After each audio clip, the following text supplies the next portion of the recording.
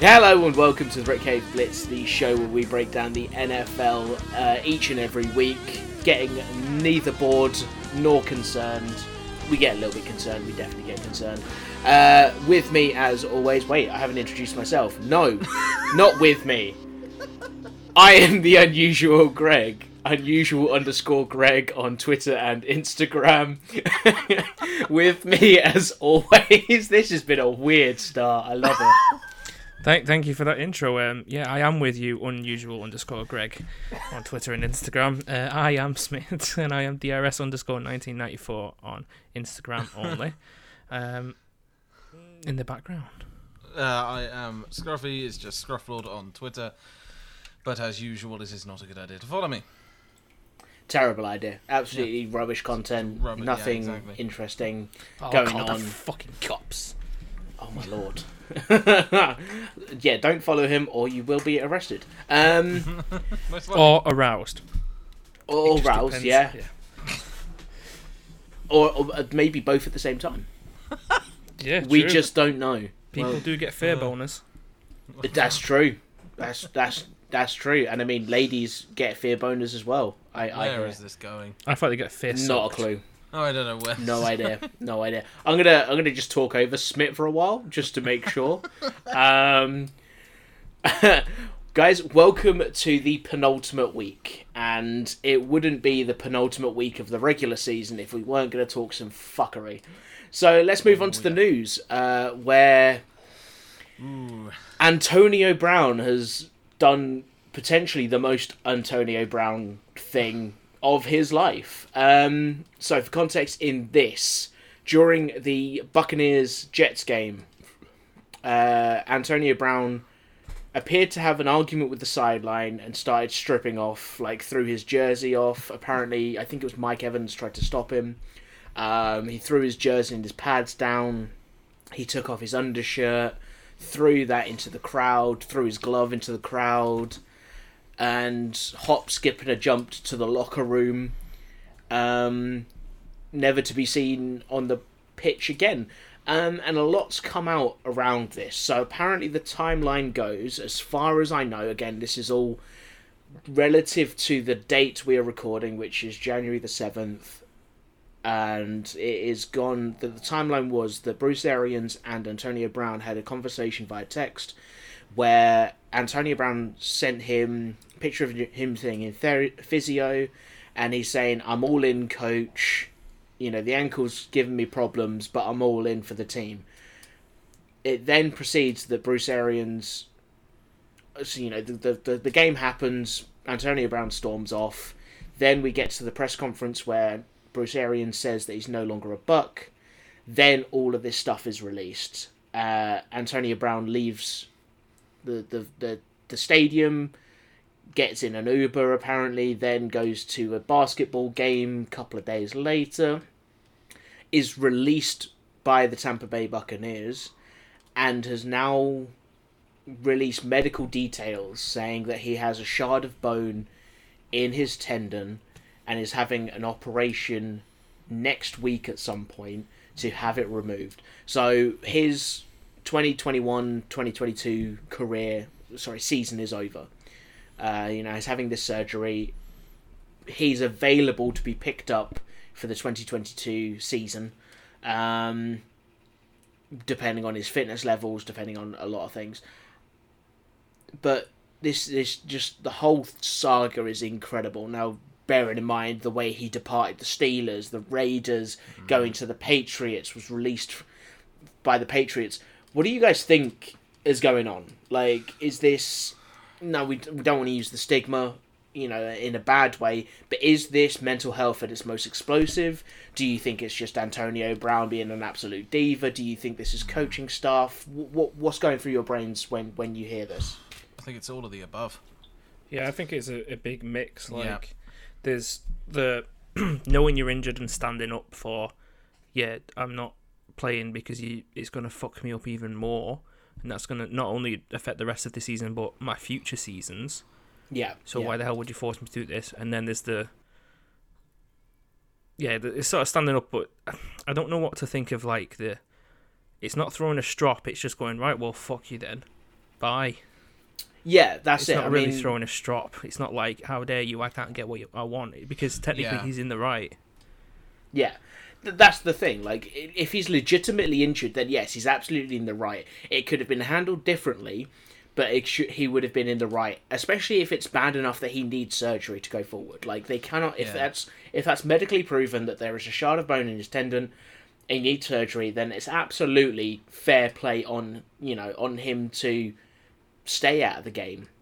But to leave so explosively, now, I'm not sure what to take from this, because obviously none of us will ever know the full story, but apparently, with the way he was playing in that game, he looked good, he looked healthy, he was playing some good football, he had some good catches in the game, but then the stuff that goes on afterwards, like, did it aggravate the injury? I can completely get it if it aggravated the injury, but the way he looked hop, skipping and jumping off the field, I'm not sure to what, degree that was him putting on a brave face, or what was going on.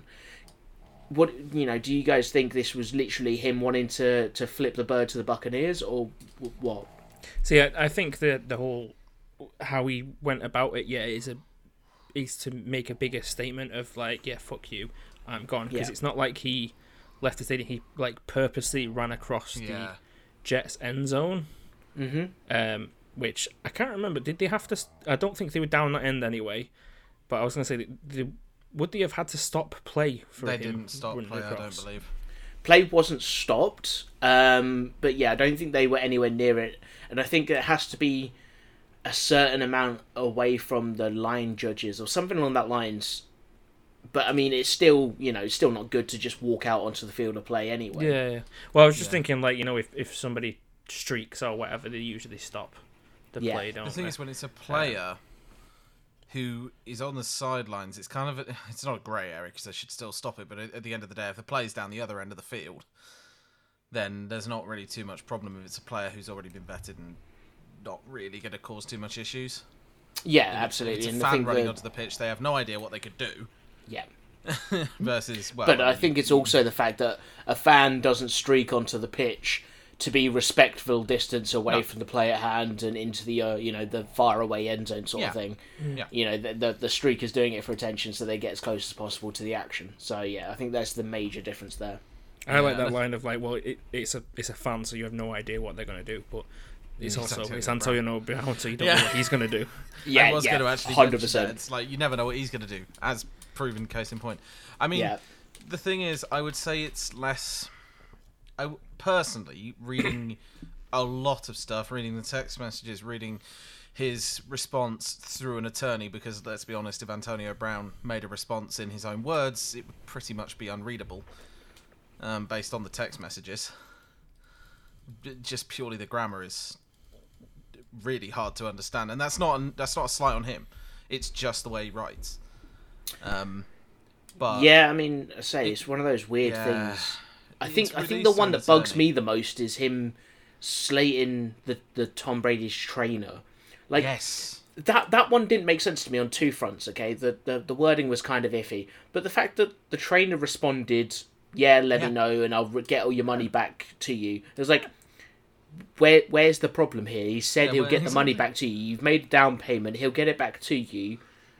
I don't see where the problem is, but Antonio Brown's forking out as if it's like, oh, this guy's taken my $100,000 and I'll never see him again. I just don't get it. Doesn't it show in the text that the guy said, just send me your bank details and I'll send it does, over that's now. the point, Yeah. Like, he literally said, sure, I'll pay you, it's fine. Yeah, and I'll give you where's the problem with back. this? Like, and also, I think this is more diva than mental health. I think mental health plays a part in it. I definitely do. But you cannot, no matter if you have, I can't remember what the actual condition is, because it's off top. It begins with a C, I know that much. It's the cuntishness. Well, cuntishness. Yes. It's the degenerative part CTE. that comes from a lot of concussions. CTE, yeah. Yeah, that's the one, CTE. But I think it's partially that. But he can't hide behind it.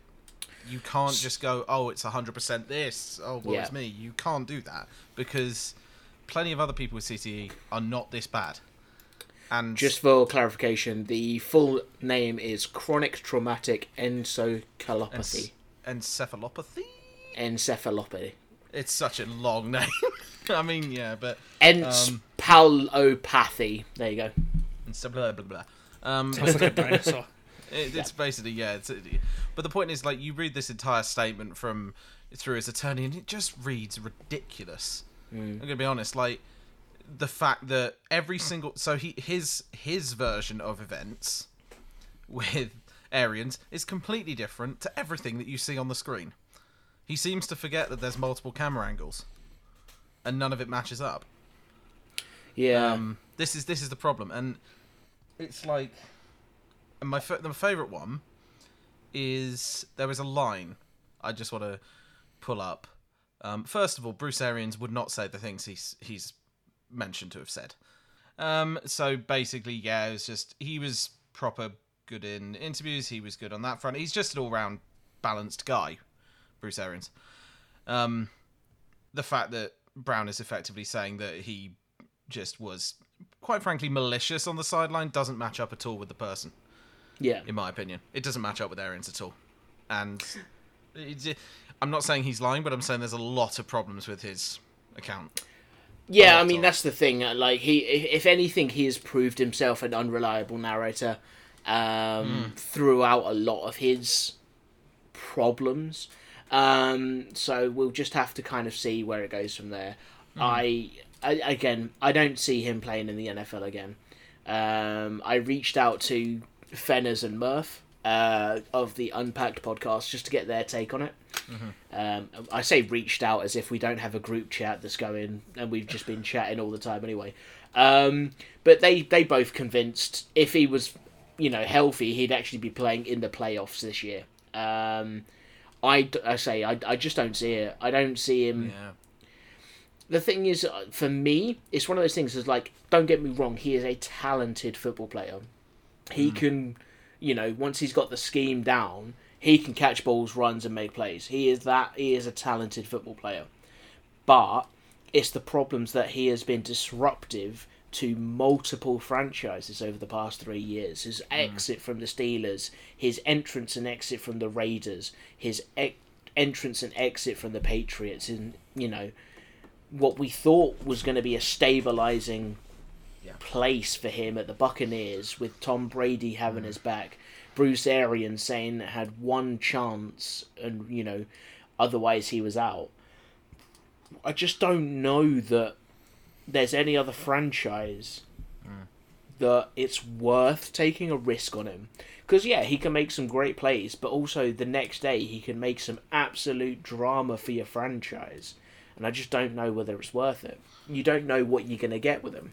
I mean, the only place I could really feel that someone with that sort of attitude towards anything would fit is Vegas. Yeah, but he's already burned his bridges there. Exactly, and the fact is, if you don't even fit in Vegas with their entire attitude, where on earth are you going to fit in? Like, realistically, like his line at the end is just like, once the surgery is complete, I'll be back to 100% and looking forward to next season. What season? Yeah, again, I say there might be a team, There might, but that team will sideline him. I don't say if you're picking him up, you're picking him up to play. You're picking him up to play. You're not going to go, I've got this Antonio Brown fella, I'm going to put him on the bench just to make him cool off. You are going to play him because he is a talented receiver. But it is balancing that, getting that talent on the pitch consistently and doing what you need him to do, not on the sidelines bitching and moaning. Again, fair enough. If he is injured, he is injured. But why did they bring him off injured reserve if, because I say, at the start of January, he was on injured reserve because of this ankle. Now, again, he might have re-aggravated it, might have done something in the game, but we just don't know. And I say, he was on the, he played one or two games after coming back from injured reserve, and having the whole issue with a fake COVID, passport in December, which meant he was banned for 3 games. Obviously, 2 of them he was on the injured reserve list for anyway. I just don't know whether it's worth having him on a sideline. And that's my personal opinion. If I'm proved wrong, I'm proved wrong. But I just don't think, when I'm thinking about teams at the moment, I don't think there's a team that is worth the punt for him. No, and I think another point to make of the many points we could make, but because there are tons. The point is, he even states that the team didn't know that there was bone in his bone fragment stuck in the ankle. He even states that what the team didn't know until then. So how could the team realistically have really known? So you can't blame the team for not knowing something you didn't tell them. Yeah, I mean, that's the thing. Like, they knew about the ankle injury going into the game, but not the extent. No, absolutely, nobody knew the extent. Not even he did. So I think the point is that he is alleging a cover-up where there probably isn't one. Yeah, because everything that the Bucks is saying is just, well, this is the case. If he wants to say and start talking, then sure. But there's no proof that Bruce Arians sent those texts. That's not been confirmed. So I'm sure if it had been Bruce Arians who sent them, they would have wanted to confirm that immediately. I don't know. I say it's one of those things where I just don't. Yeah. It's out of their kind of.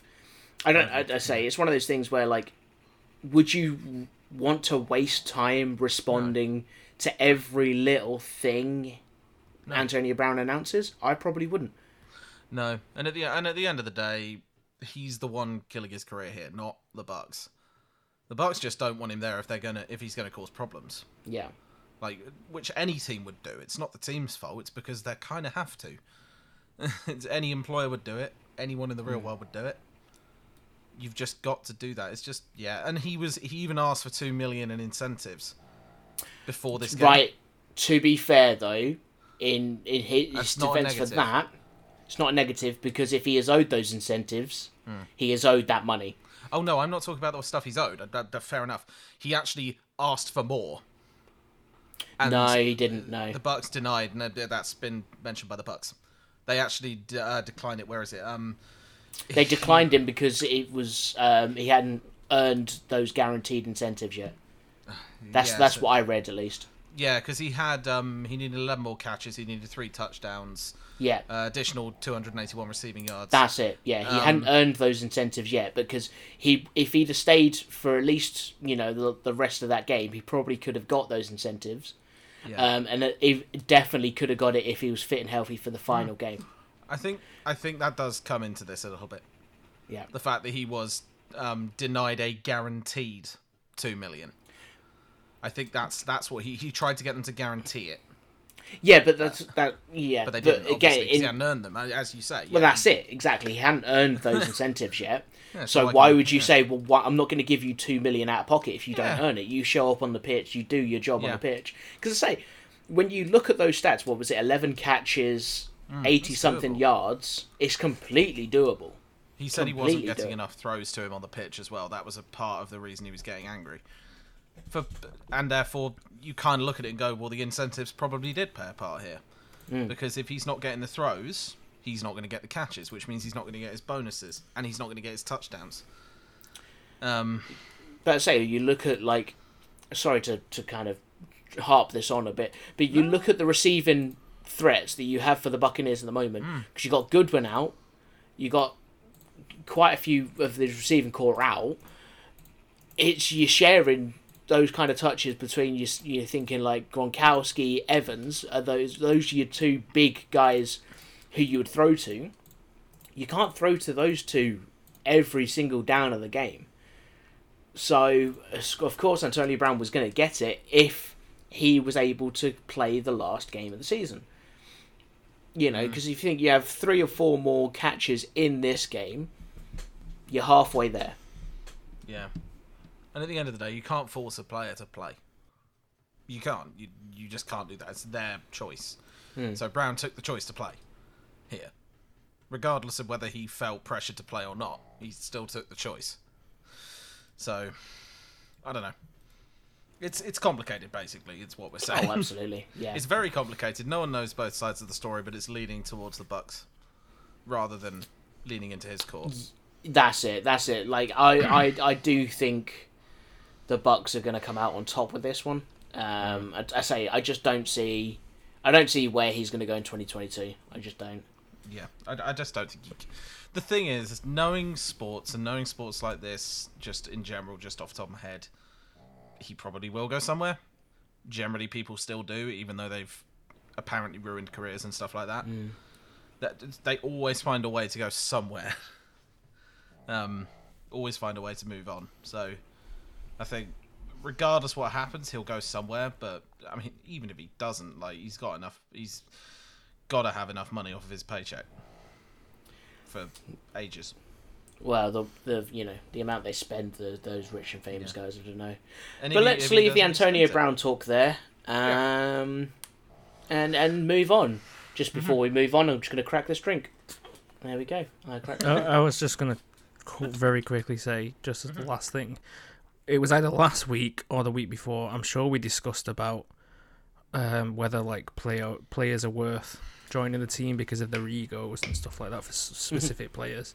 Yes. He's not just ego, he is ego and drama and bad publicity, and he just seems like, regardless of him being a good player, he's too big a risk. Yeah. Yes. It's more than an ego, is what I'd say. And then the only other thing that I can say that it sort of reminds me of is it does kind of remind me a bit of Kanye West's outbursts, and he came out as bipolar. I mean, I wouldn't be surprised if there was some mental health problems going on here, which means you can't fault Antonio Brown fully. If that's the case, you just can't. You can never fault someone for their own mental health issues, because that shit happens in your brain. That's not a person's choice. Mm-hmm. No, absolutely. I don't want to blame it all on mental health, because it gives mental health a bad name.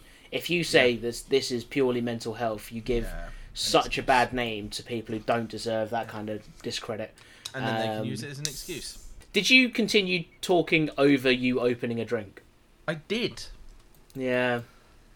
I did. At least I tried to pause the podcast to open I am a disrespectful bastard. Yeah. No. Just to let you know, audience of the Brick Cave Blitz, Scruffy fucking hates you. No, I don't. I know. It's just, the thing is, I try to open it away from the mic. So believe me, if I opened it in front of the mic, you'd hear it. We heard it then. Really loud. I'd destroy your ears if I opened it in front of the mic. And on that note, audience, I love you, because I tried to pause the podcast to open my drink. Yes. So there was a clear indication of where to cut, so I could open the drink away from the mic and not insult your ears. So I'll just say, audience, so we've clearly got one person that hates you, one person that loves you, and nothing you. So damn. Okay. I don't know which is worse. Hate or nothing. No. If somebody told me they nothinged me, I am then like I pay. Sort of they're not just indifferent. They think about me so little that, like, you know, I'm such a little impact on their life. If somebody says they hated me, at least I'm a part of their life. Then you have emotions towards you. If I nothing someone, I feel like that's a big stab in the heart. So that's kind of brutal. Where is that being it's my cut favourite from, go-to. Some Scrubs. I think that would be cut from when you open your drink. From when I opened my drink? Yeah. We're gonna cut the rest of the segment? I think so. Most of that segment was just talking about. No, you got to leave Smith's parts in. Yeah, I am 100%. If you cut it out, I'm going to bring it up later on again. Right, nothing in the audience. Okay, so we're not cutting that segment then. There we go. Well, just cut the little pieces out. Like, cut my drink I'm literally gonna cut your drink out, and then I'm just gonna cut Smith up. No, you'll have to cut it back in again, because otherwise my little rant doesn't make any sense. No, what I'm just gonna do is I'm just gonna cut that, and I'm just gonna cut Smith's words into sentences. Maybe we should, move on, because this is just... Yeah, this is now rolling into madness. Yeah.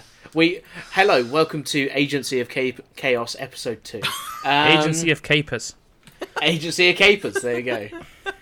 That's the front of our Agency of Chaos. Shall we move on to the predictions, where we predicted games, and some of us may or may not have won or lost?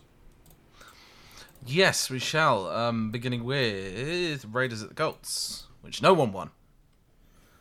No one won, and no. Yet a fucking again. Yeah. Raiders win by a kick. Yep. Seems to be a common theme.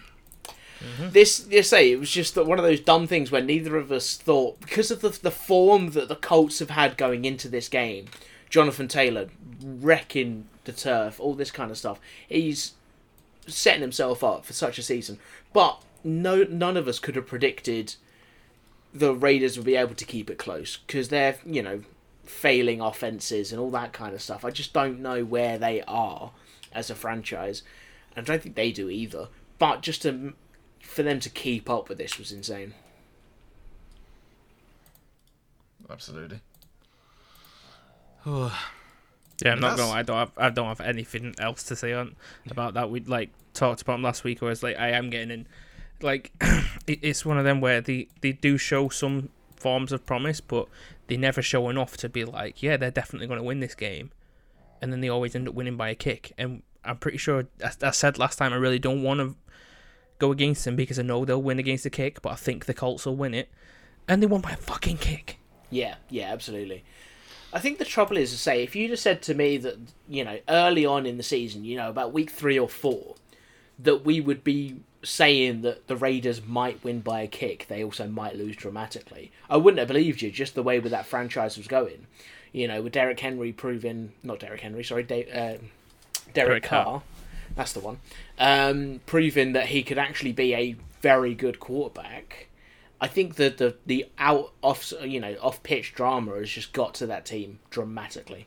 Mm-hmm. It was always going to happen. Yeah. But yeah, it's a perfect point to segue into the Broncos at Chargers, I think. But to cover the score on the Raiders Colts, just because I don't think we have it, was 23 to the Raiders, 20 to the Colts. Fantastic. But moving on from that one, on to the Broncos at the Chargers. Smith was alongside Fennis with predicting that the Chargers would win. And Fennis? Yep. Smith by a hefty margin. Yep. 21 points. Yeah. Broncos at Chargers. I'm just trying to get that up. It was Broncos 13, Chargers 34. Yeah, I mean... Quite a chunk. I mean, that's the thing. I said on the podcast, the Chargers are a good team. I don't like betting against them. I did have an inkling that they would win this, but the way they performed last week, going against, that kind of defense, I thought maybe this defense would hold up and be able to stop them. If give them kind of the pattern on how to do it, but gunslinger's going to gunsling. And Justin Herbert, 22 of 31, 2 touchdowns, 237 yards. He's a great quarterback, and as long as they can keep their, receiving players healthy, they're going to be a very good team going forward. I think going forward, they could be a big playoff threat, because they're just one of those teams that you just, you don't know where they're going to be on the regular season, let alone where they're going to be in the postseason. So, yeah. I will say as well, during this game, one of the things that quite rarely happens, because I looked through all the teams today as we were prepping for something else, that obviously during this game, the Chargers scored a 101-yard kick return touchdown. Correct. And then obviously got the kick. So even without those 7 points, obviously they still would have won by a bit of a margin. Because I know they're like freak points, really. Because when I was looking through all the teams today, there is 8 teams out of the entire NFL who have scored kick return touchdowns this season, and that's it. And there's is that 8 teams, or is that 8 kick return touchdowns? No, there's 8 teams, and only one of those teams has scored 2 kick returns. Everybody know which team that is. Which one? That's the Jacksonville Jags. They scored 2 punt returns in a row, didn't they? Nope. Ooh. Was it not? The Vikings have scored 2 kick returns. Oh, I think you're thinking of punt returns. returns. As the field goal return. Right. Yeah. But yeah. Yeah, in regards to Jamal Agnew got a punt return or a kick return, and then a field goal that was returned for a touchdown. Mm-hmm. Yeah, it's the actual kick-off returns only 8 teams have done it, and one of those 8 teams has done it twice. There you go. And it was the Vikings. So yeah, Yep. mental. Yeah. Again, another perfect moment to segue. Mm. On from the Broncos at Chargers, on to the Vikings at the Packers. Everyone predicted the Packers.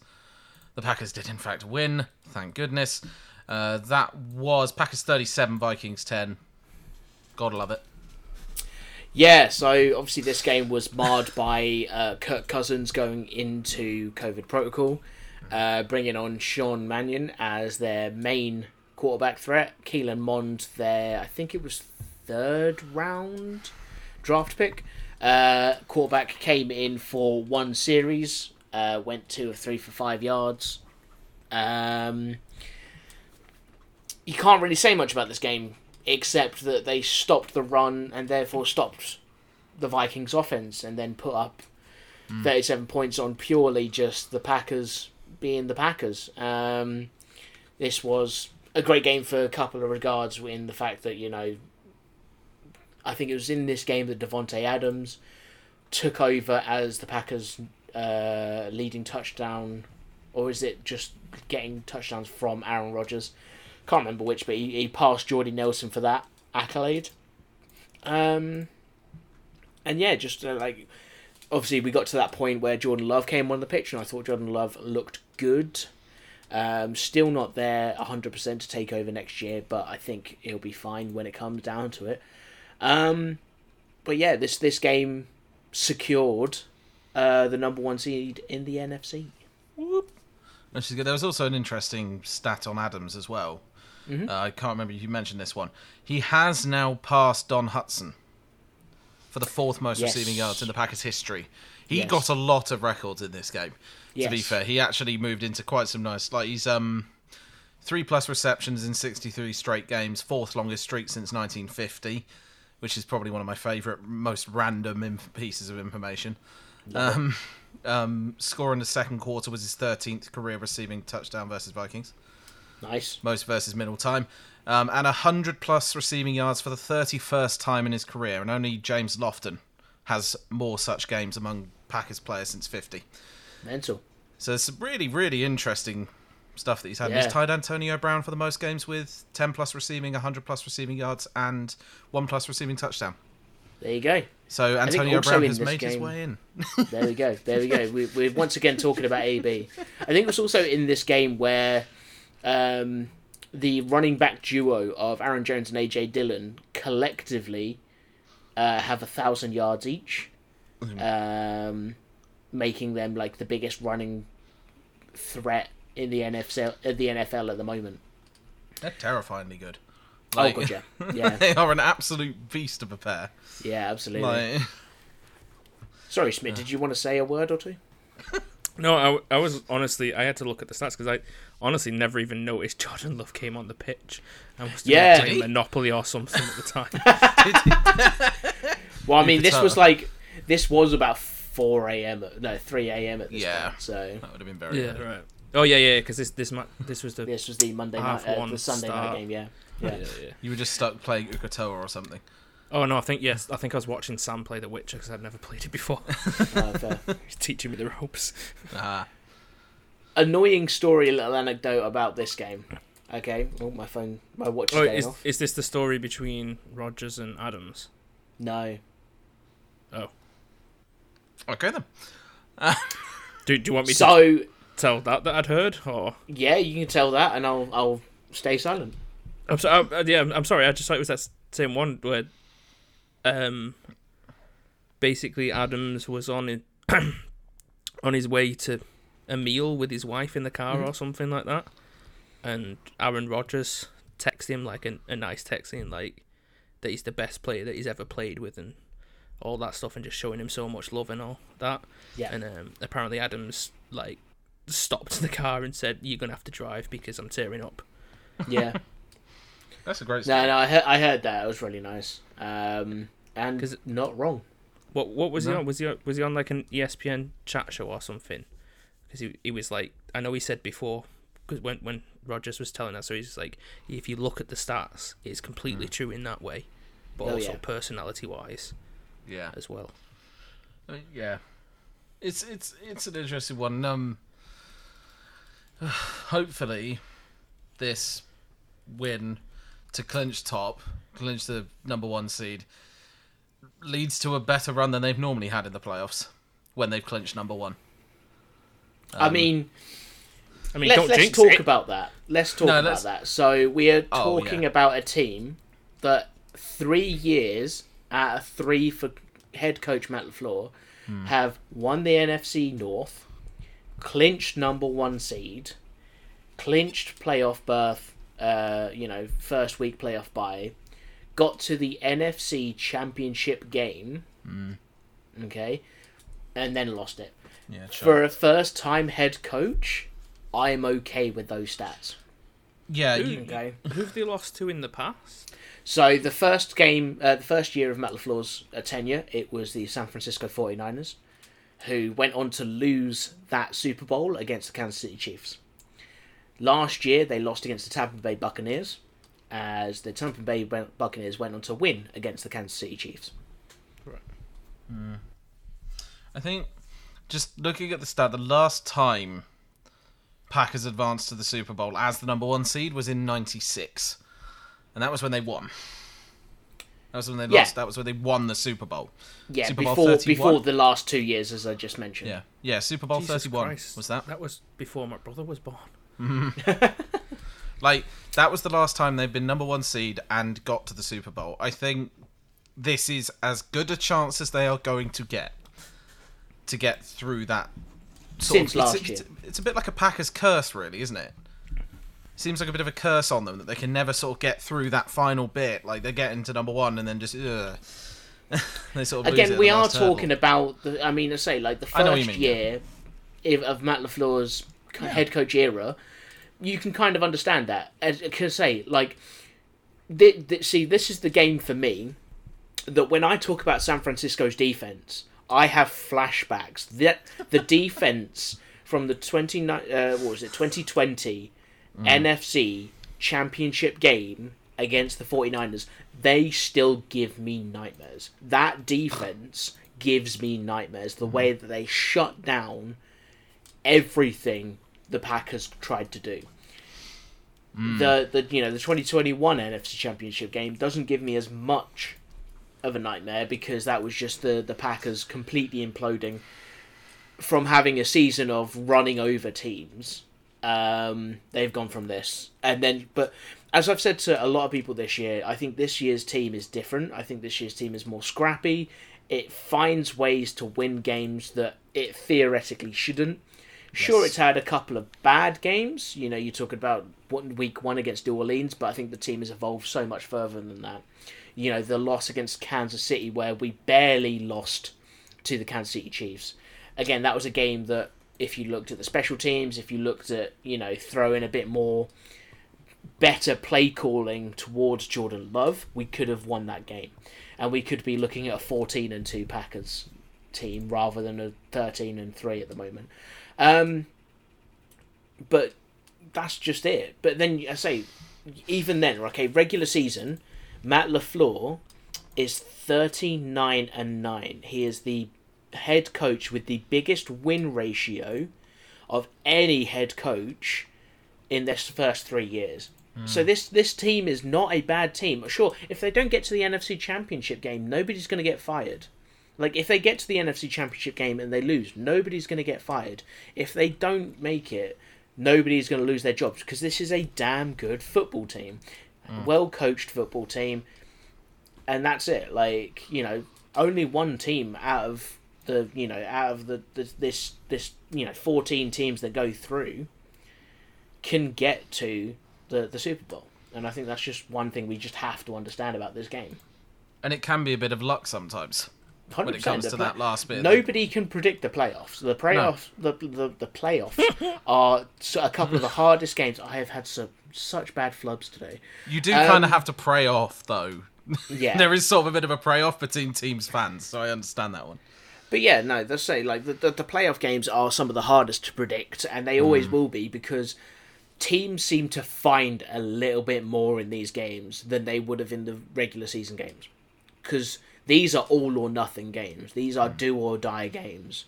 It's like the Bucks. Like, I can strongly see them getting into the Super Bowl. Just purely because of how... Well, Brady does not give up.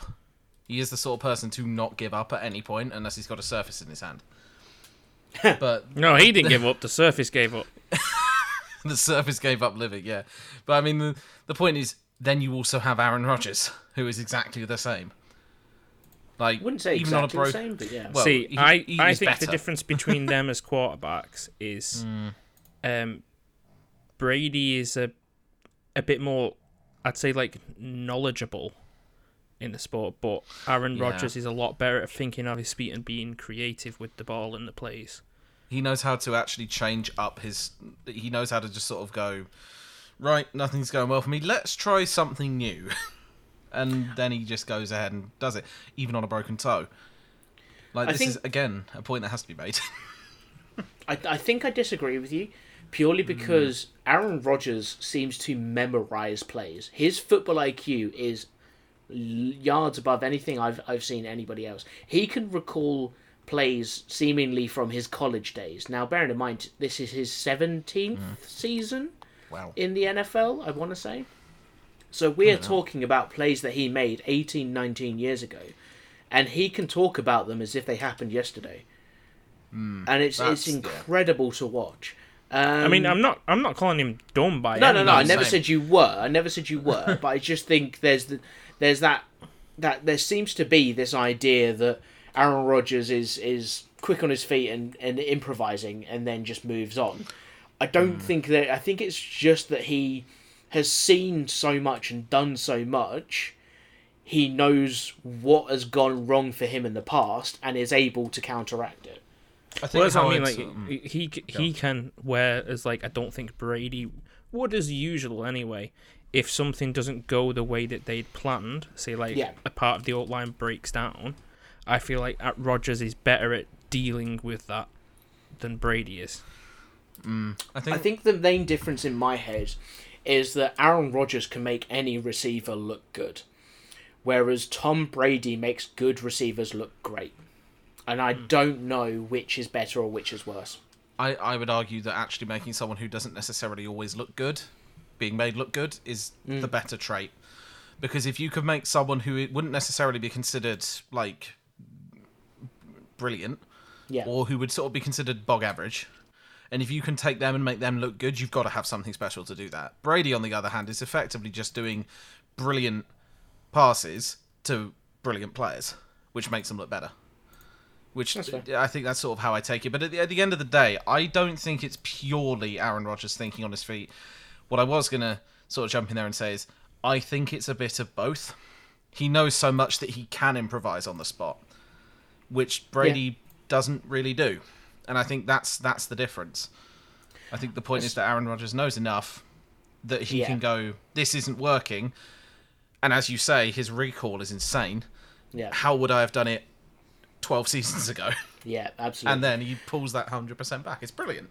I think it's also a case of we always have to give credit to Matt LaFleur's coaching. I think Matt LaFleur is one of the best head coaches, if not the best head coach in the league. And I say I'm looking forward to having him as my head coach for donkey's years to come. I mean, let's hope. Mike McCarthy as an average to good head coach. I've got no hate for Mike McCarthy. I just don't think he's that fantastic a head coach.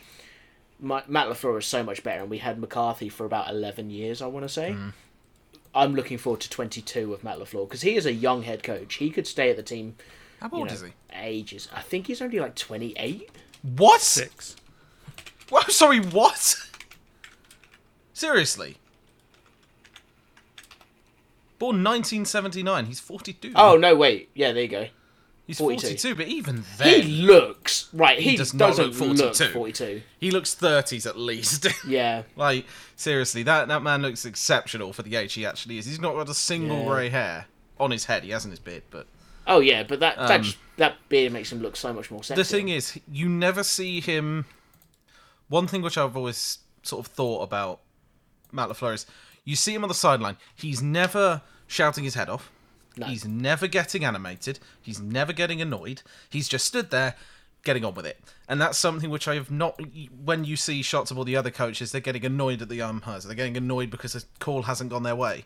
When a call hasn't gone the Flyers' way, you'll notice because you can see he looks annoyed. But then it's gone as quickly as it came. And I think that's something which I really like about him as a coach. He just... See, I should have known he wasn't in his 20s because Sean McVay holds the record for being the youngest head coach. Yeah. I mean, yeah. I think the point is he's exceptional.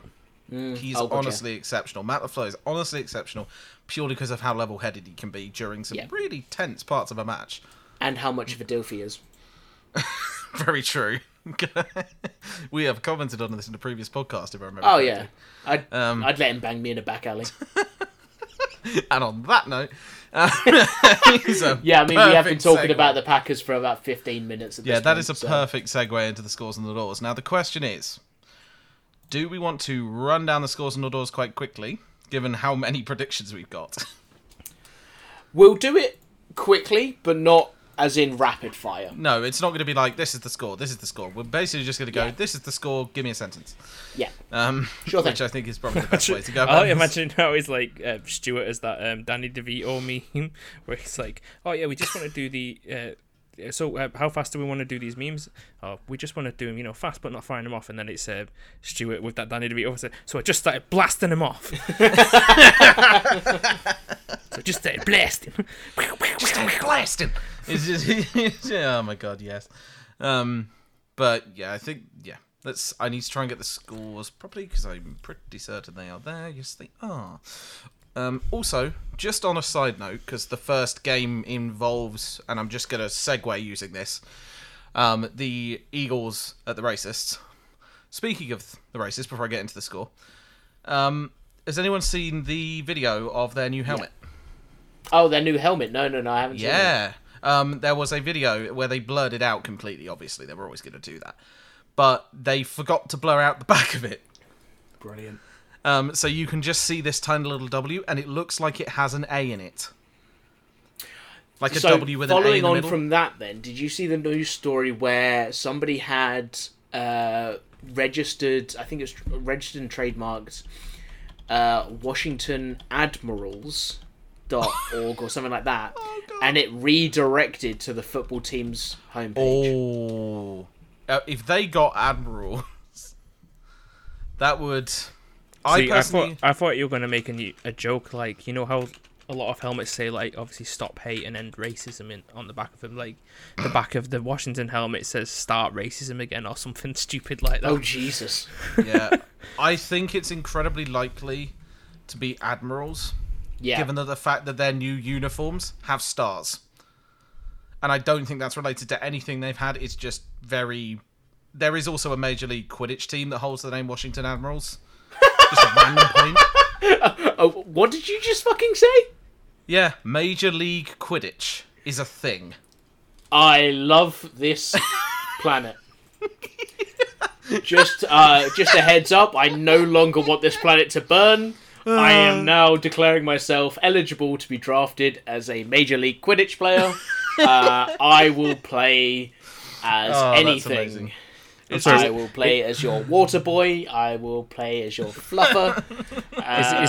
Is this you reprising the role of the Joker in The Dark Knight, where after he burnt that hospital down and he said, I just want to watch the world burn, if he would have been told about Major League Quidditch, he would have stopped. I think if Gotham had a Major League Quidditch team, a lot of their problems would have been solved overnight.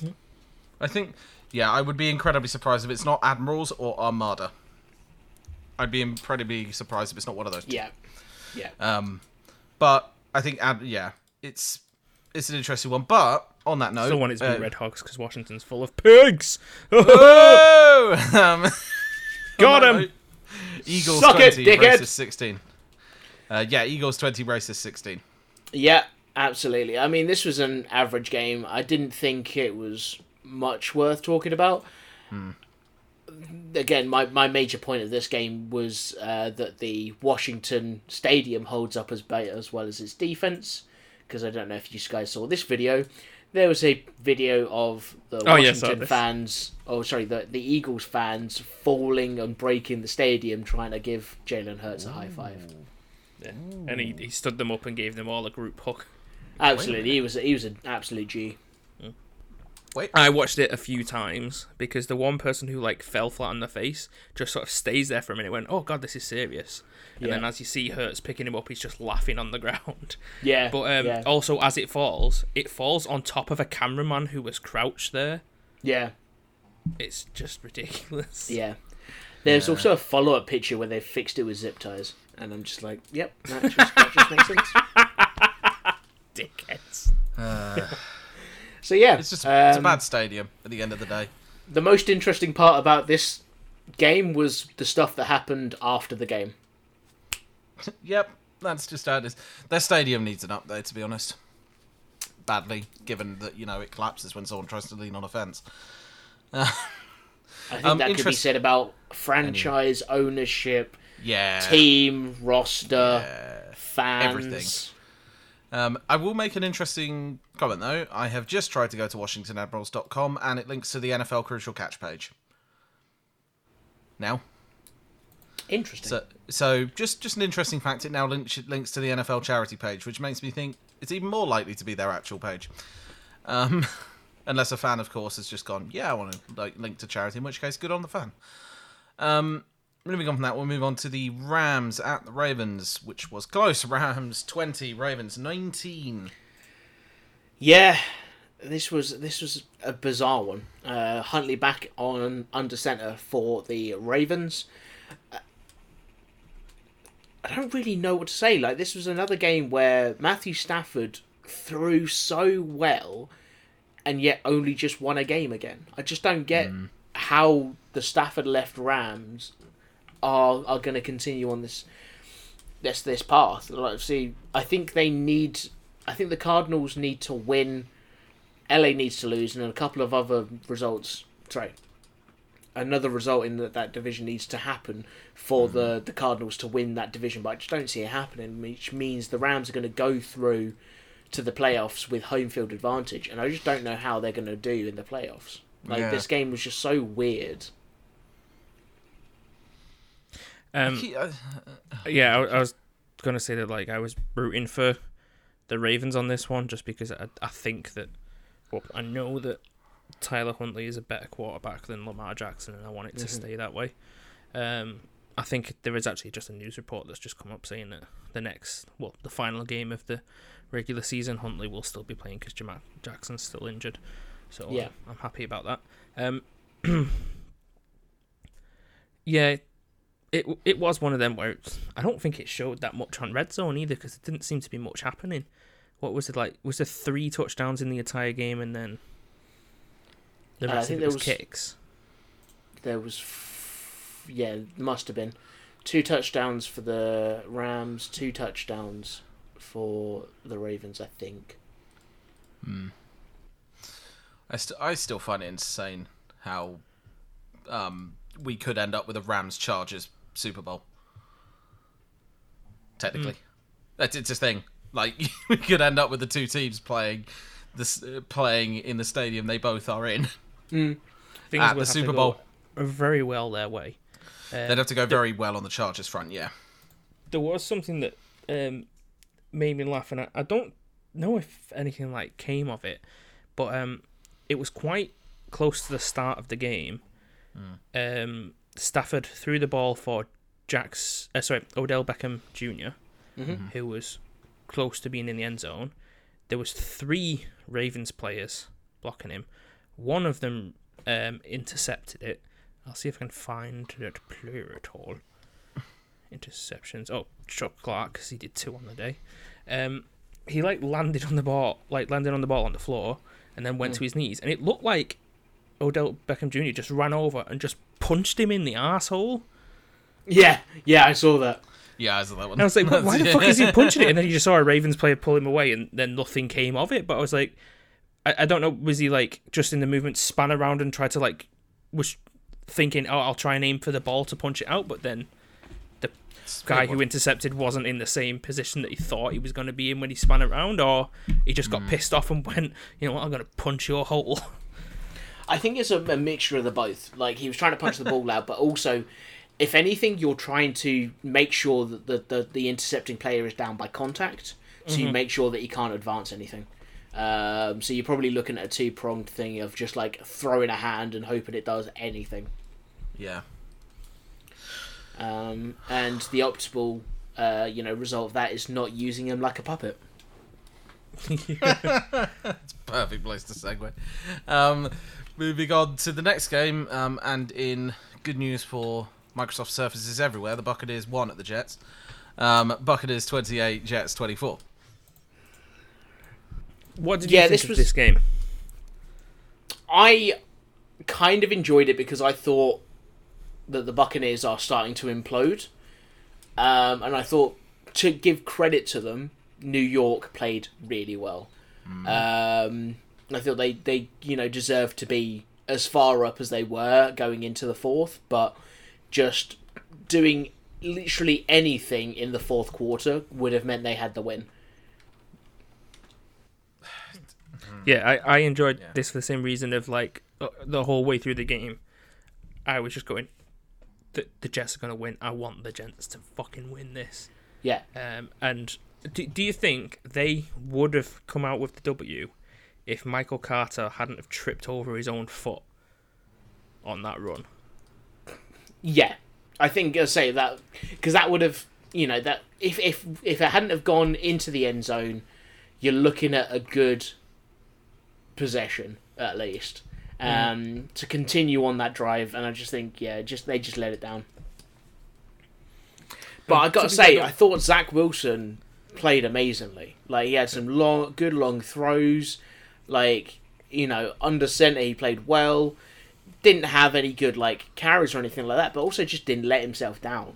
Like, I thought, zero interceptions from him. Yeah, exactly. But yet one from Tom Brady. That's it. But yeah, I've at the very least this was a very. Oh, the Jets are playing the Buccaneers. The Jets are easily the underdogs. Oh god, yeah. The second the Jets start winning, you get excited, thinking the Jets are going to fucking win this. It is a bit of a shame. It's a bit of a shame in a way. All the fans start throwing broken surfaces at him.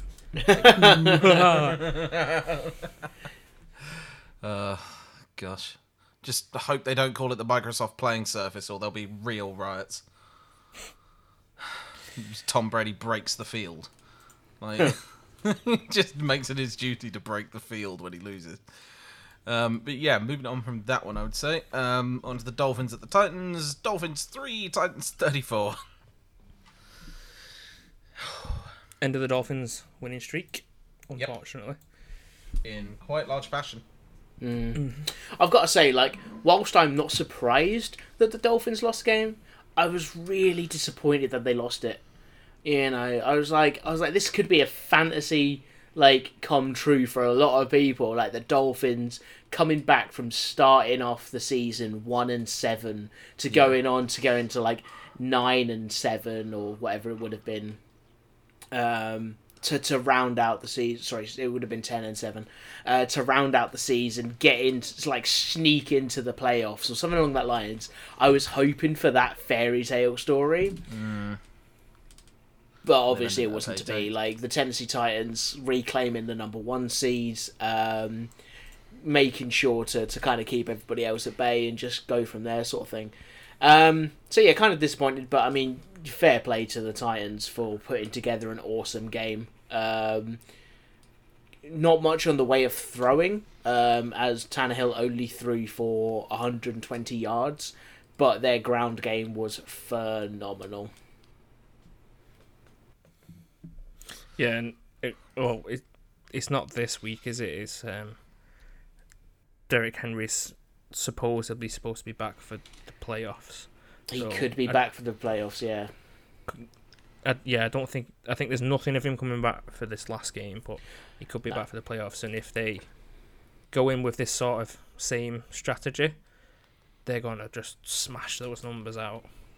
Yeah, absolutely. I mean, the last game is against the Texans. I wouldn't be undermining the Texans because they have toppled some big teams this year. So I would be looking to, throw out a good game plan. And this is it.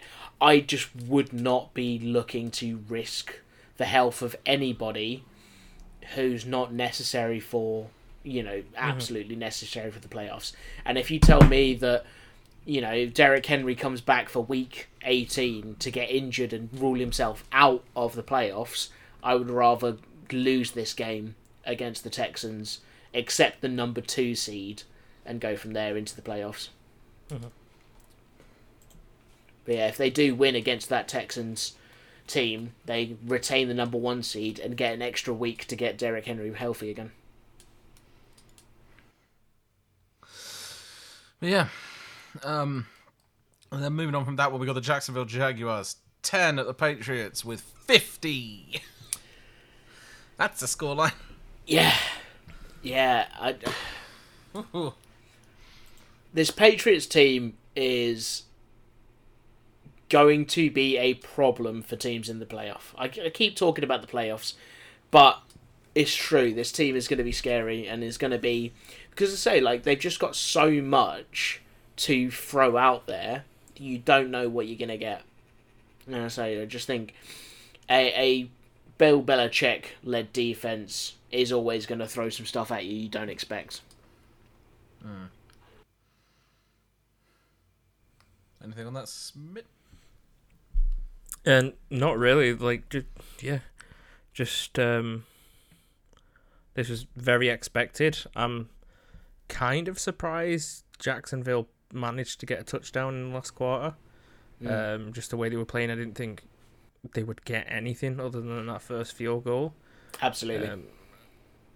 I do hope that Trevor Lawrence has a better season next season, because especially this being his first season in the NFL, I hope he's doing well. He's not completely disheartened. I hope he the whole team trains hard. Maybe get some better players, get some better coaches in, because what's happening with their coach situation at the moment?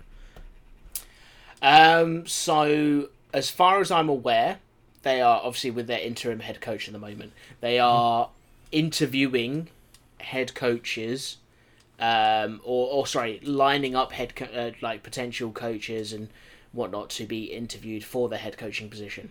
The biggest name that I have seen so far, the only name that's piqued my interest, is Nathaniel Hackett, who is currently the Green Bay Packers offensive coordinator. Right. So it's going to be a case of, I reckon, late February, early March sort of time. They'll be starting their interview process. They'll have a head coach in place before the draft.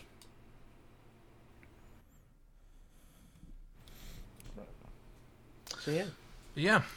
I think both of them are your first season quarterbacks, and clearly one is being coached better than the other. Yeah, well, that's obvious. The thing. Out of the two, I would definitely say that obviously with their kind of drafting position, Trevor Lawrence is the better quarterback. But again, you're looking at the scheme of Bill Belichick, the play style of him, what he has built on offense, and you're looking at Mac Jones in that kind of Tom Brady-light situation or where he started, and they're just able to continue where they left off with that kind of whole process. So, again, they're going to be a longevity team, but I'd say, you get some good receivers around Trevor Lawrence, you get a good head coach, you get a good play scheme around Trevor Lawrence. That Jacksonville team in the next 2-3 years could be a playoff contender. Yeah. Hopefully. Because aren't they one of the biggest, not biggest, but one of the big franchises over here as well? Yes. So, yeah, they are one of the that have their home thing here, yeah. Moving on. Yep, moving on to the Chiefs at the Bengals. Chiefs 31, Bengals 34. Extremely close. I don't know how I would have predicted this if this was a prediction. No. I think I would have gone for the Chiefs in the first, to win. I don't know what because was it won by a kick? It was won by a field goal at the end, wasn't it? Yeah. So that last drive was they were on like the 5-yard line. There was a couple of penalties, and then there was a major penalty right at the end, like where if they'd have kicked the field goal, they would have given Kansas City like 45 seconds or something along that lines to then retaliate. But then there was a hands to the face mask pulling in the end zone, which gave them new set of downs. So they nailed on it, spiked it, kicked the field goal, and won the game. Yeah, I remember that now because I've never heard Sam curse so much at a TV because he's just saying just kick the fucking field goal already. Yeah, it was. I think obviously it was lucky and smart at the same time that they got that extra penalty and to waste time, so they had no time to retaliate at all. That's it. But yeah, it was just one of those games that, like, if you look at that on paper beforehand, this is one of them where, like, I have no idea what's going to go on in this game. And the two very good quarterbacks. I mean, Joe Burrow deserved to win it just on the fact that he threw almost 150 more yards than Mahomes. Yeah. Which is ridiculous. Yeah, threw almost 450 yards in this game, which is, you might know better than I do, the leading record, or second leading record for most amount of yards in a game, most touchdowns. Not most touchdowns, but most yards and touchdowns in a game. I think it's some kind of record. But yeah, Joe Burrow is an insane quarterback, and I thought him being drafted by the Bengals number 1 was some sort of death sentence. But to win the AFC North in your first full season, because let's not forget he went out injured last year in a major leg, was it a major ACL and MCL tear, came back in record time, and has won the AFC North in his first full season. It's just unreal, but in such dramatic fashion.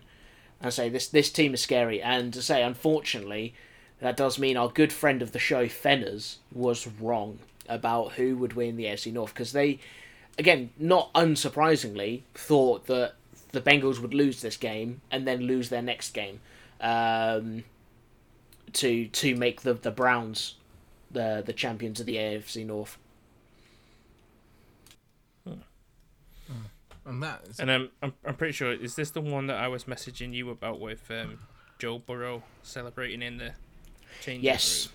Yeah. And cigars. Was it LSU that he was at beforehand? Yes. Yeah. And he honestly it does look like a grown up muscular version of Macaulay Culkin. Yep. Yep. If his parents hadn't forgotten him, and he'd grown up loved, he probably got into football, and then he grew into Joe Burrow. No. The alternative, like the timeline is that you said his parents abandoned him. Yeah. He went out running, like to go to the supermarket. Got adopted by Peyton Manning, and became a football genius. Right. Okay. And the rest is history. Yeah. Remember that.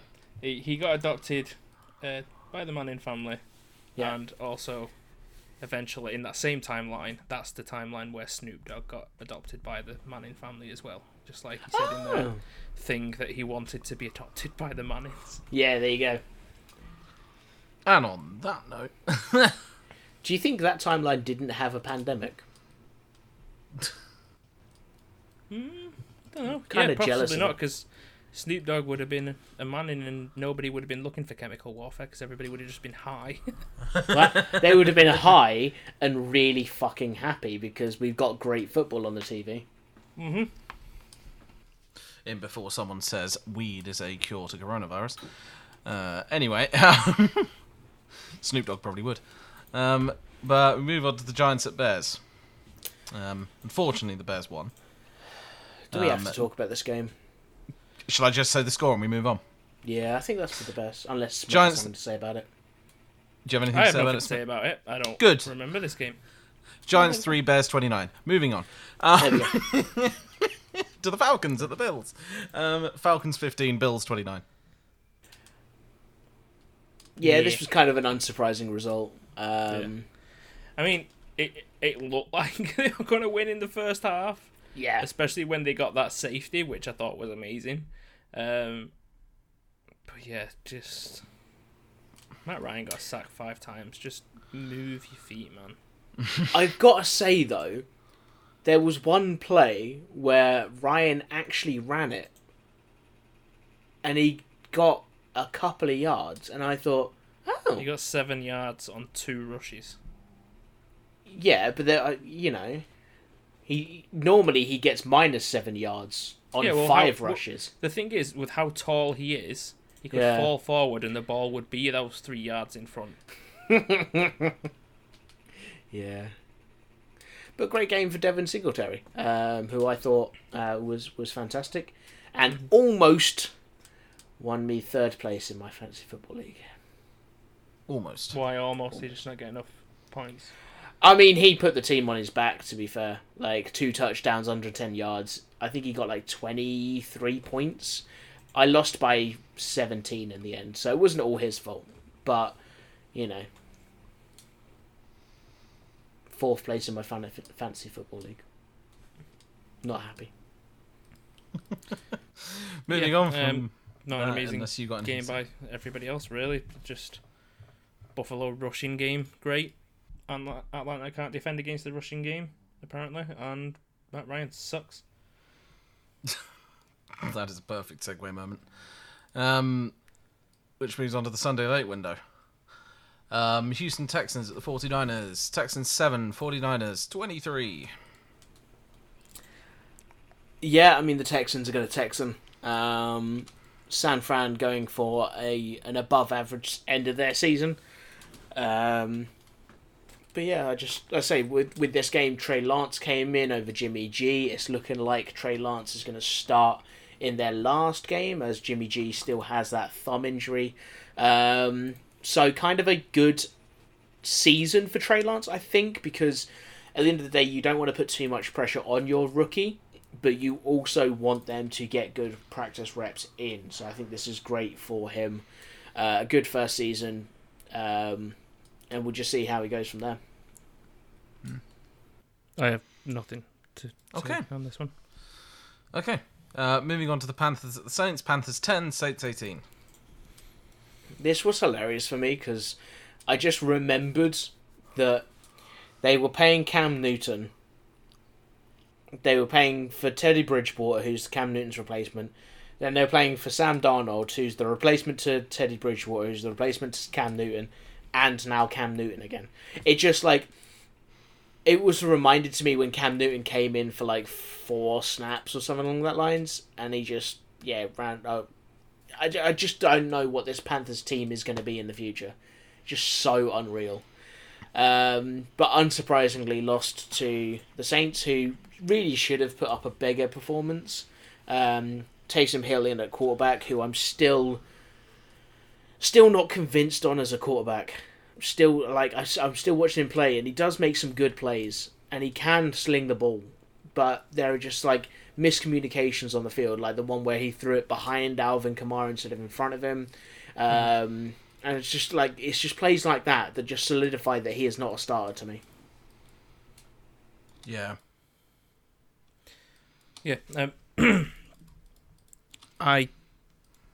This is just one of those games. I don't know what's going on with the Panthers, unless that Greg says that they're going to lose that game. Then I know they'll do well.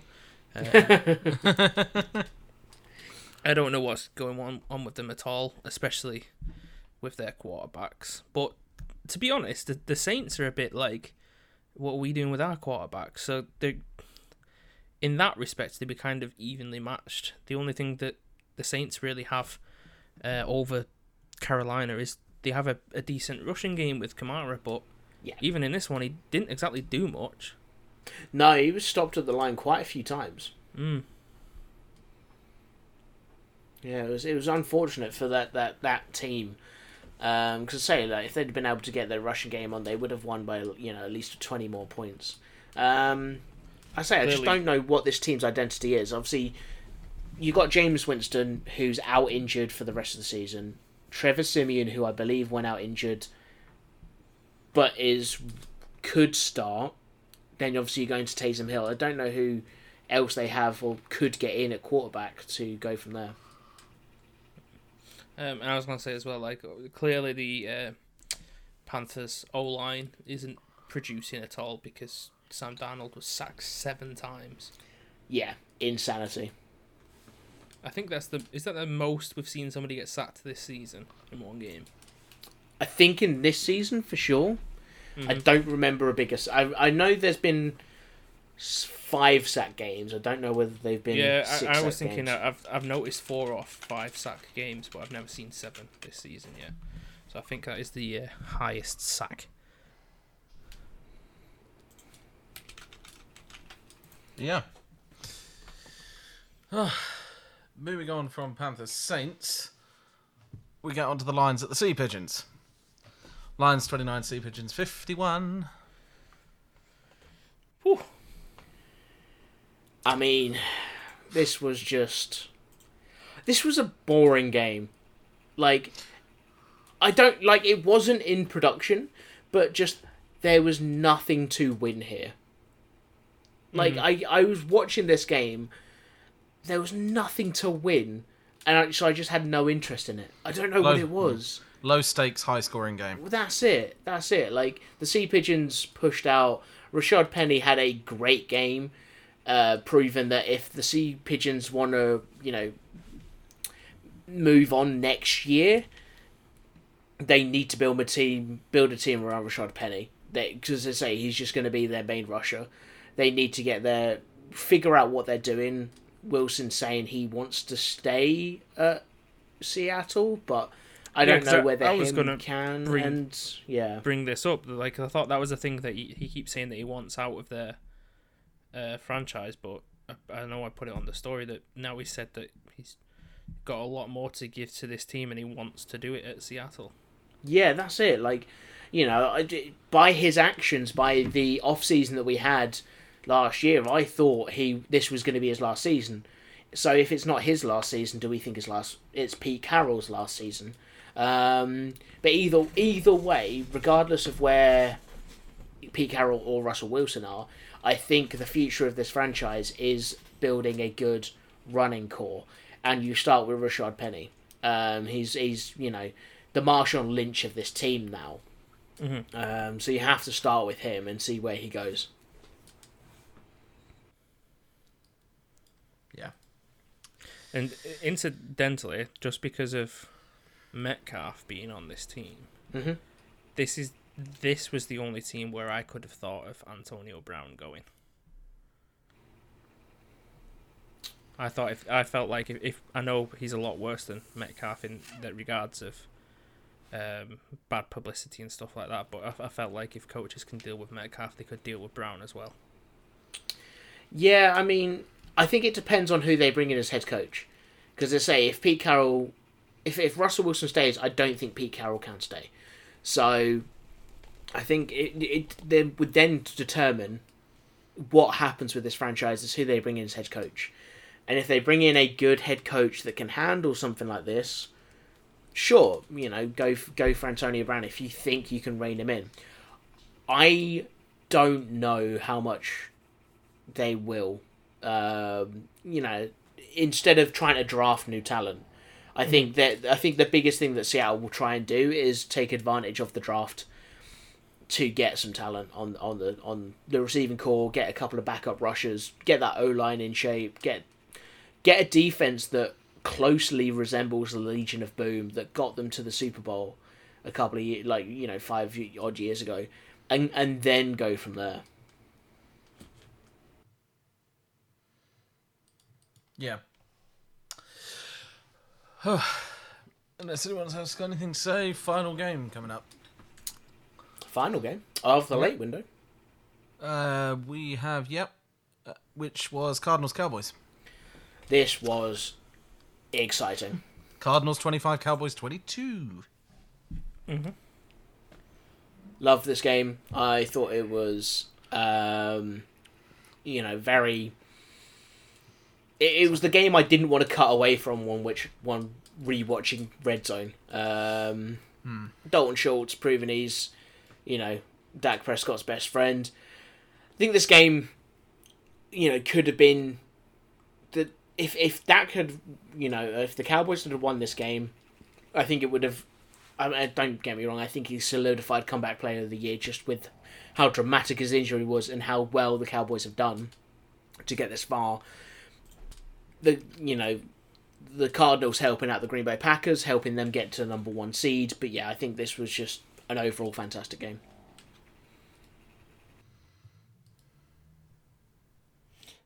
In all honesty, I feel like I haven't watched this game yet. Okay then. No, I thought I'd watched them all, but this must have been when we turned it off to play Mario Party or something for a bit. And maybe I missed it and I thought I'd watched them all. Hey Smith, do you want to do an NFL podcast where we review the football games of every single week? Yeah, sure. I don't think I watched this. Yeah, well, I know I watched Red Zone and I watched the freaking Packers game. So I know we came back to it and I knew the score of this. I don't remember watching it at all. It's one of those games that is so exciting it causes amnesia.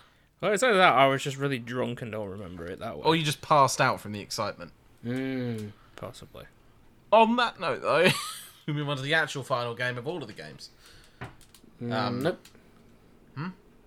Not the final game of all the games. Oh, no, wait, yeah, because we've already covered the Packers, Vikings, yep. We have covered the Packers, but I'm going to say it again because of the scoreline, Vikings 10, Packers 37. Woohoo! So, the final game after that is the Browns at the Steelers. Browns 14, Steelers 26. Yeah, so this was a weird one. Supposedly Ben Roethlisberger's last game at Heinz Field, so they made a real spectacle of that. Just a quick question for you, Smith. TJ Watt, overpaid, overrated? What do you think?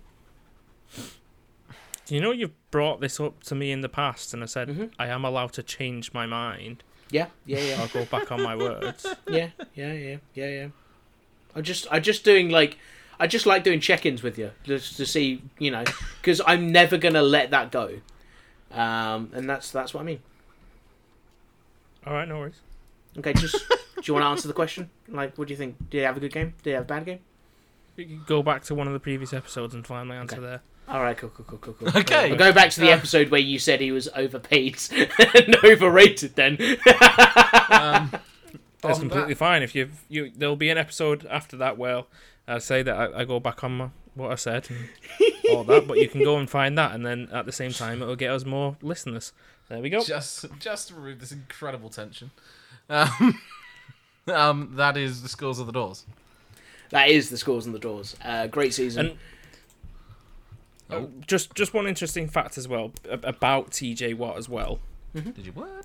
Because I was going to bring this up in one of our side episodes, but I just thought I'll bring it up now since you're trying to call me out for doing that. And everything. Yep. TJ Watt has 21.5 sacks overall this season so far. Still got another game to go. He has, at the moment, 4.5 more sacks than an entire defense of a team. Do you know what team that is? I feel like it's going to be a team that's very close to my heart, and I feel like you're trying to dig that. Oh no! I'm not trying to fuck you over or anything like that. I'm just well, to be fair, I was surprised at some of the teams who were high up with the amount of sacks they've got overall this season, but the team with the lowest amount. I'm going to say the team with the lowest amount is going to be either the Lions or the Falcons. Let me just I'm going to guess that then it's neither of those. The Lions do have the second lowest. Oh, okay. They're drawing with the Jags at 26. But with only 17 sacks this entire season, which is 4.5 sacks less than TJ Watt, a person on their own, it is the Falcons' defense. Oh! I called the bottom two. Yeah. That's insanity. Wow. Like Wow. because of how high a number it was, I went through all the teams and looked at how many sacks they'd done combined this season, thinking he's got to have done like more on his own than at least one team, and he has, and he's only 3.5 sacks away from, no, 4.5 sacks away from drawing with two other NFL teams. That's insanity. I know. So, in conclusion, he should be paid more. Oh, okay. Okay, fair enough. I like that. Yeah. See, Wow. I've done my research to make an informed decision now. Yeah, Rather than okay. me just going, sports person paid too much, fuck you. Paid person should get sack every single game. Wait, Yeah. finishes a 17-game season with over 20 sacks. Me no like computer maths. Yep. Him have too much money. Me never have much money. Yep. Me got paid before Christmas. Me already broke. Ditto. But on that front, we move on to an incredibly large segment, even though we're an hour and a half in. So let's just, before we do that segment, let's just do a quick roundup of the playoff picture. Go for it. And I will do a very quick playoff picture. So, eliminated from the playoffs for definite so far are the Jacksonville Jaguars, the Houston Texans, the New York Jets, the Denver Broncos, the Cleveland Browns, the Miami Dolphins from the AFC, from the NFC, Detroit Lions, New York Jets, Carolina Panthers, Seattle Seahawks, Chicago Bears, Washington Racists, Atlanta Falcons, Minnesota Vikings, all eliminated. The number 1 seed in the AFC remains with the Titans. Number 2 is the Chiefs. 3 in the Bengals. 4 in the Bills. 5 in the Patriots, which could be a very interesting flip this week if anything goes wrong, bad, good, or bad for them. The Colts have the 6th seed, and the Chargers squeaking in with the 7th seed. Moving over to the NFC. Packers, woohoo! Go Pack Go, have the 1 seed. Guaranteed, nobody can take it away from them. Rams in the 2 seed, the Buccaneers in the 3 seed, the Cowboys in the 4th seed. How this could play out, obviously this week with the Cardinals, the Rams, we just don't know. Cowboys, I say, with the 4th seed, Cardinals with the 5th, 49ers with the 6th seed, and the Eagles with the 7th. Very interesting stuff over in the NFC. Great stuff going on there. So yeah. Cool. Oh dear, on to the predictions for this week. So, as we alluded to, I think we alluded to it last week. This week, we are going to predict every single game in the NFL. And I don't think it was mentioned as well when we did our 3 predictions from last week. Yeah. That because of the predictions that we did, and you got one wrong, we are now fully on a tie. Yes. Is it 20? Yep, 27-27. 27-27. It's exactly how we wanted this to end. Yeah, so we are going into week 18 of the NFL, completely level on points. And the way we're doing it is that Scruffy has done a random number generator, given us 8 teams each. Yep. Sorry, 8 games each. So Smith has 8 games, I have 8 games. And we're going to run down those games. Now, obviously, unlike the normal week, when this is a complete surprise to us, they are given to us as you hear them on the podcast. That's the first time we hear them in reality. 9 times out of 10. I think there was one week where I accidentally peeked the sheet beforehand, but I didn't do anything with that. We're not supposed to look at the sheet beforehand. Oh, I never do. I mean, it doesn't really matter if you do. It's just nice that you don't, I guess. That's how I look at it. I've had it open once as Scruffy was writing the predictions out. He was choosing that week, and I was like, okay. Yeah.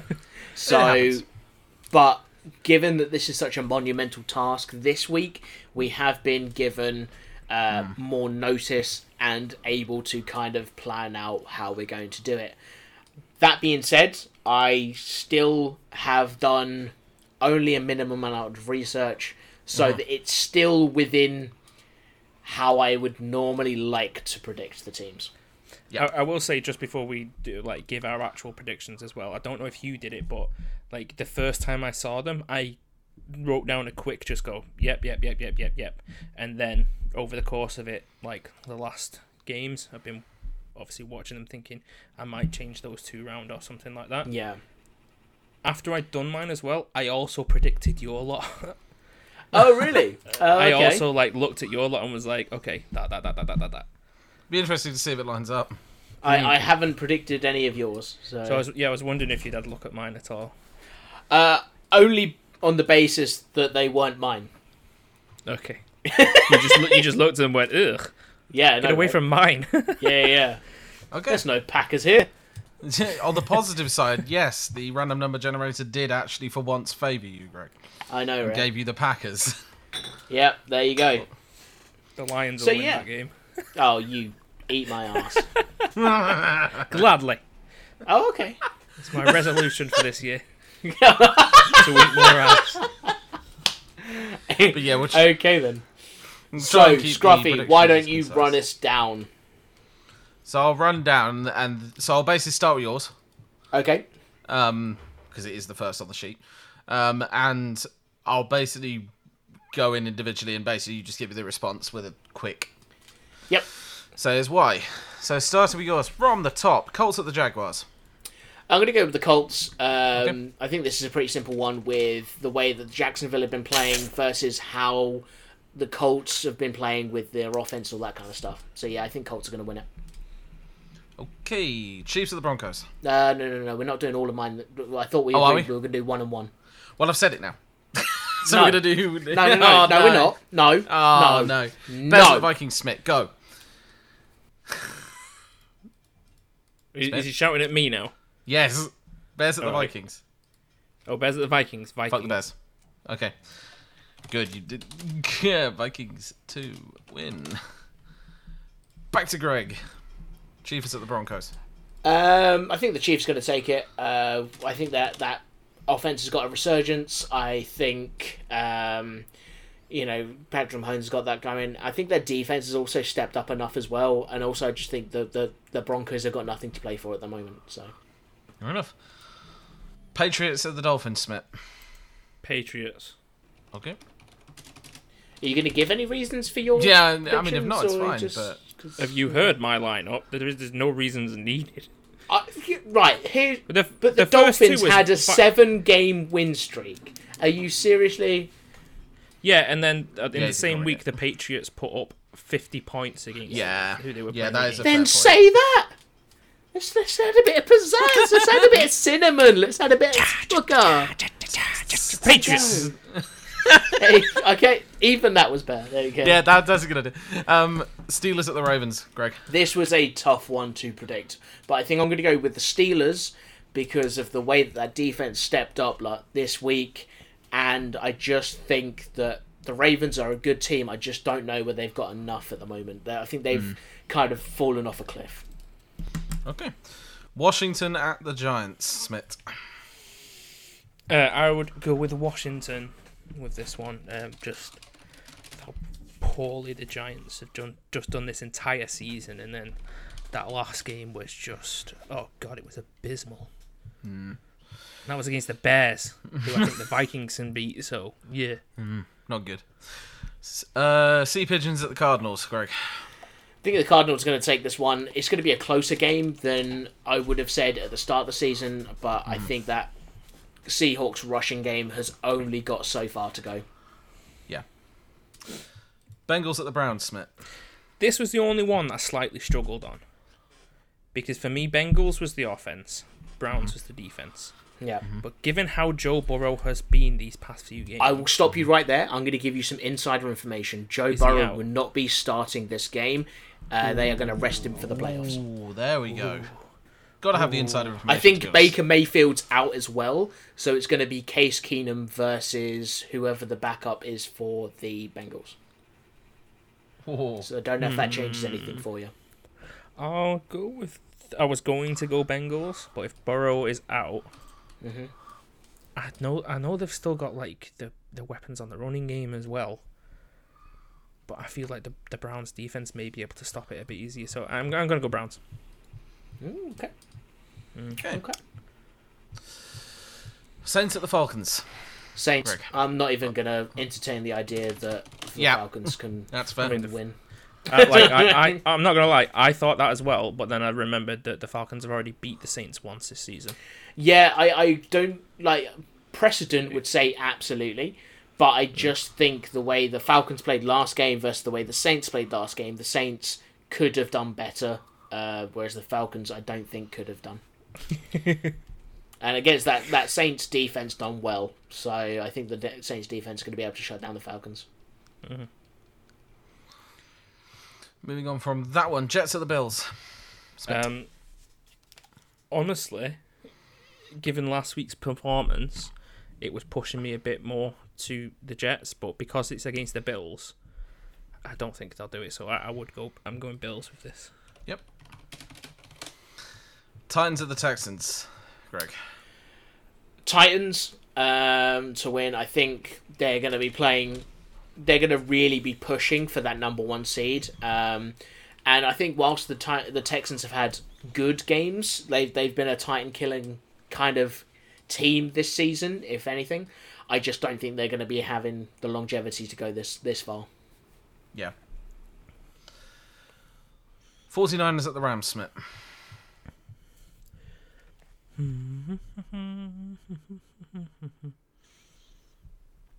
Is he thinking about it? Or?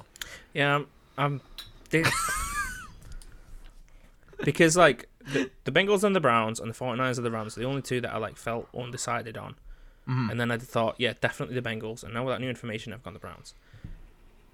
Okay. I feel like the 49ers and the Rams both have decent defenses. Yeah. Mm-hmm. But the only thing I can think of on offense for both of them, because I don't think either of them are special in that regard, is Cooper Kupp for the Rams. Yeah. Yeah, it's not a bad shout. So I'm just going to go with Rams for it. Okay, let me just write that down. I know what you're probably going to say, Greg, but Packers at Lions. Yeah, so it completely depended on the press conferences that went around. Because obviously there's the narrative that now they've locked up the number 1 seed with the Packers start their starters. Matt LaFleur has confirmed that they are going into Detroit to win this game. So they are going to win this game. I think the Lions have had a rough season. They deserve to have won a few more games, but they're not going to win this game. They're going to finish off like 2-15, I think it is. Oh, sorry, 2-14-1. Fair enough. So that is a Packers to win. Cowboys at the Eagles, Smith. Cowboys. I think the Cowboys have dropped a bit offensively in the most recent of games, and the Eagles have picked up a bit, but I still don't think the Eagles have picked up enough to win, especially against the Cowboys defense with the amount of interceptions. Cowboys to win. Is it Trayvon Diggs? Yeah, Trayvon Diggs has. Okay. I'm predicting that they're going to try and do 1 or 2 Hail Mary plays or long passes to try and beat the defensive line, and then it's just not going to go their way. Fair play. Cool. And then the final one for Greg, Chargers at the Raiders. This was the most difficult one because every time I've been confident that the Raiders are going to lose, they win it. But also, the Chargers are that team where they can look the better team on paper and completely throw a game away. I struggled with this one for quite a while. I am going to say I'm going to lock in the Chargers just because I do believe in what the Chargers can do when push comes to shove, rather than what the Raiders have done this season. Yeah. Cool. And then the final one for Smith is the Panthers at the Buccaneers. Gonna go Buccaneers on this one, quite easily. Yeah, they're just a dominating team compared to the Panthers. I don't know what the hell has happened with the Panthers this season. They definitely should not have won as many games as they have. Mm-hmm. Can I say something that might make you change your mind? What? I think the Buccaneers are going to win as well. Oh! I thought you were going to jokingly say Antonio Brown isn't playing or something. And I'll just say as well, your predictions, the only one that I'm not matching with you on is the Steelers-Ravens game. Oh, really? I think the Steelers put their all out on this last game for Big Ben's last game at home. Yeah. And they're just not gonna they're not gonna have that energy and push behind them because they're an away game. Whilst I don't disagree, I will say that Steelers-Ravens is a massive game in the AFC North, big rivalry there. So I think whilst I agree with you that a showing at Heinz Field for Roethlisberger's last game, I still think this is a big enough game that they're going to be, a lot of the players are going to be all in on trying to beat the Ravens on. And the fact that Lamar Jackson is still out made me go with the Ravens. The only thing I will say as well is the only other one that I was a bit unsure of was the Chargers-Raiders game, like you said. Yeah. Where, to me, it was like, okay, I would definitely go Chargers. If the Raiders win, they will do it exactly what they've done most games this season, where they win by a kick. But I think the difference between the Chargers and the Raiders is, I think Carr's a bit of a similar quarterback in the fact that he wants to do the long passes. I don't have any memories of him sticking these short to medium quick throws in mind at all. And if he can't get them off, he throws to the sideline. Yeah. Whereas Herbert seems to actually complete them. Yeah. I mean, in my head, I think the way that the Raiders have been playing, they've been playing a very good schematic game, whereas the Chargers are very much, they try to scheme it up, but then a lot of their plays, and again, like we said it last week, me and Fenners agreed, Justin Herbert is very much a Brett Favre kind of quarterback, where you put good receivers around him, he will try and find them and make those big plays, big sling up the field sort of thing. And I just think that will, if he curbs that in well enough, or makes sure that if he's hitting those throws perfectly, he can make a big career out of that, and he'll be a very successful quarterback. I think the only ones out of your predictions that I was on the fence about was Patriots-Dolphins, because I still want the Dolphins to win. See, that's one, but not think. Yeah. It's like, I want the Falcons to beat the Saints again. Yeah. But I don't think they will. No, absolutely. Not versus the Saints, and I was on the fence the same way that you were 49ers-Rams. Because I think the trouble is with this, both teams have got something to fight for in this game. You know, if 49ers win this, they stay in that kind of that playoff race. Whereas if they lose that, they can potentially lose out to the likes of New Orleans, or it's only New Orleans actually. So there's still something to play for there, because if New Orleans wins, they throw themselves into that mix to the point where potentially they can lose out a place to it. Yeah. I think those two in the NFC are the only two teams that can flip-flop, whereas Philadelphia have clinched the playoff. San Francisco and New Orleans are the only teams that are in that hunt for it.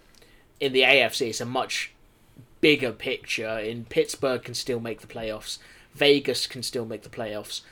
LA Chargers can still lose their place in the playoffs, and Colts can still lose their place in the playoffs. So, yes, it's a much riskier situation.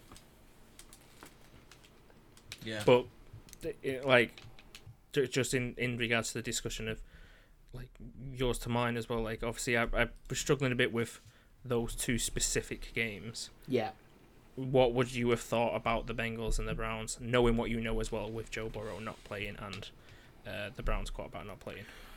I agree with you. I think the thing is, the trouble is when you're looking at those quarterbacks on merit, Case Keenum has the most experience in the league,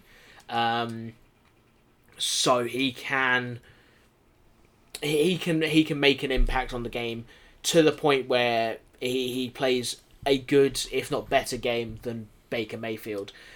I think Brandon Allen is untested as a starting QB, so I would worry about him. If I were the Browns, I would continue a game plan of pressuring the QB and going from there. Because you look at the Browns' defense, you've got Jadeveon Clowney, and you know, Jarvis Landry. No, it's not Jarvis Landry, is it? That's the receiver.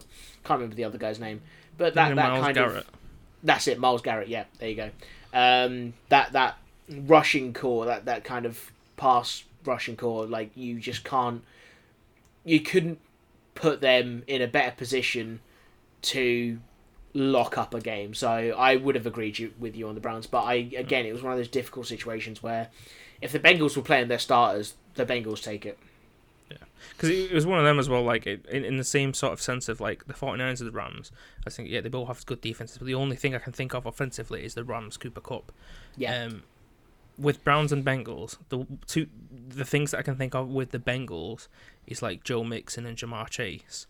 But I feel like they need Burrow to play in order to make them good.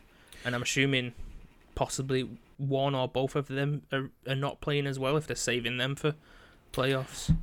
I don't know. I haven't heard anything about it. The only thing I know of is because for the final 2 snaps of the offense, Joe Burrow wasn't on, and then because he tweaked his ankle or his leg, so they wanted to rest him for the rest of the game. So that's why, obviously, they sent Brandon Allen out, and then they've announced that they are resting him for this game because I say, like, there's not much.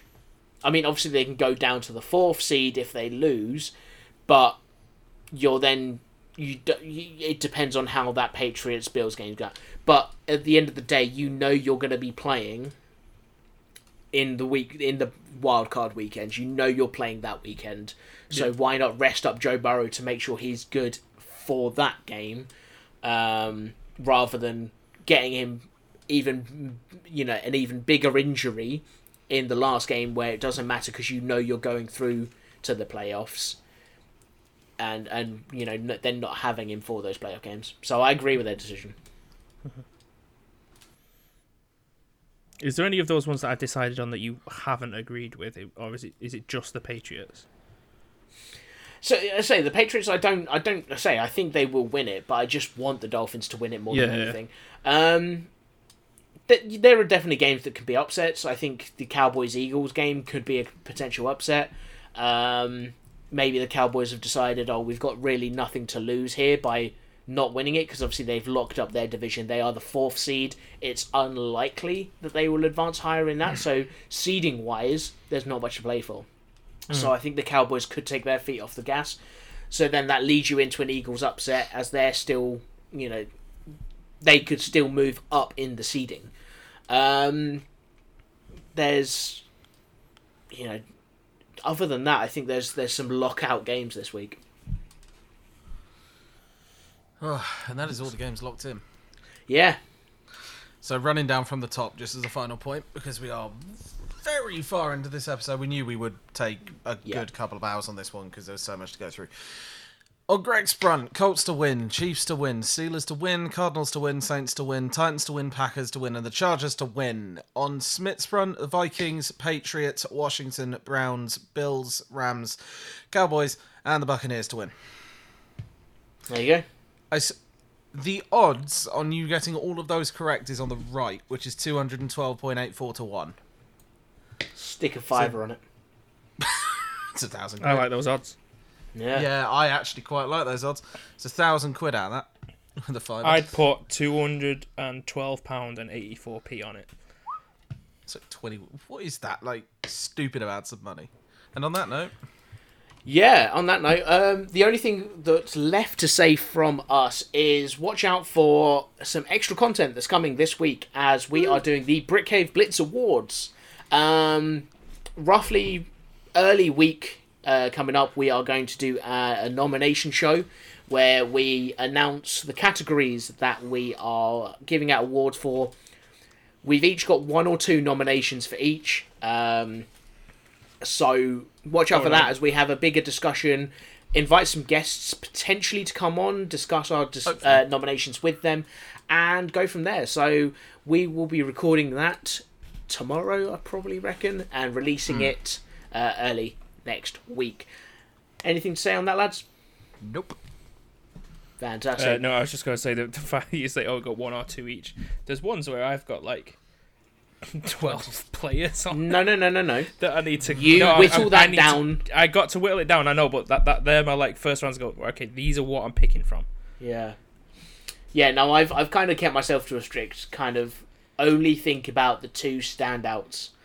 Don't keep listing off players, because I say I could have listed off players till the cows come home, but I've tried to do it in a kind of fairer way as well. But yeah, but that's going to be a recording for another day, a discussion for another day.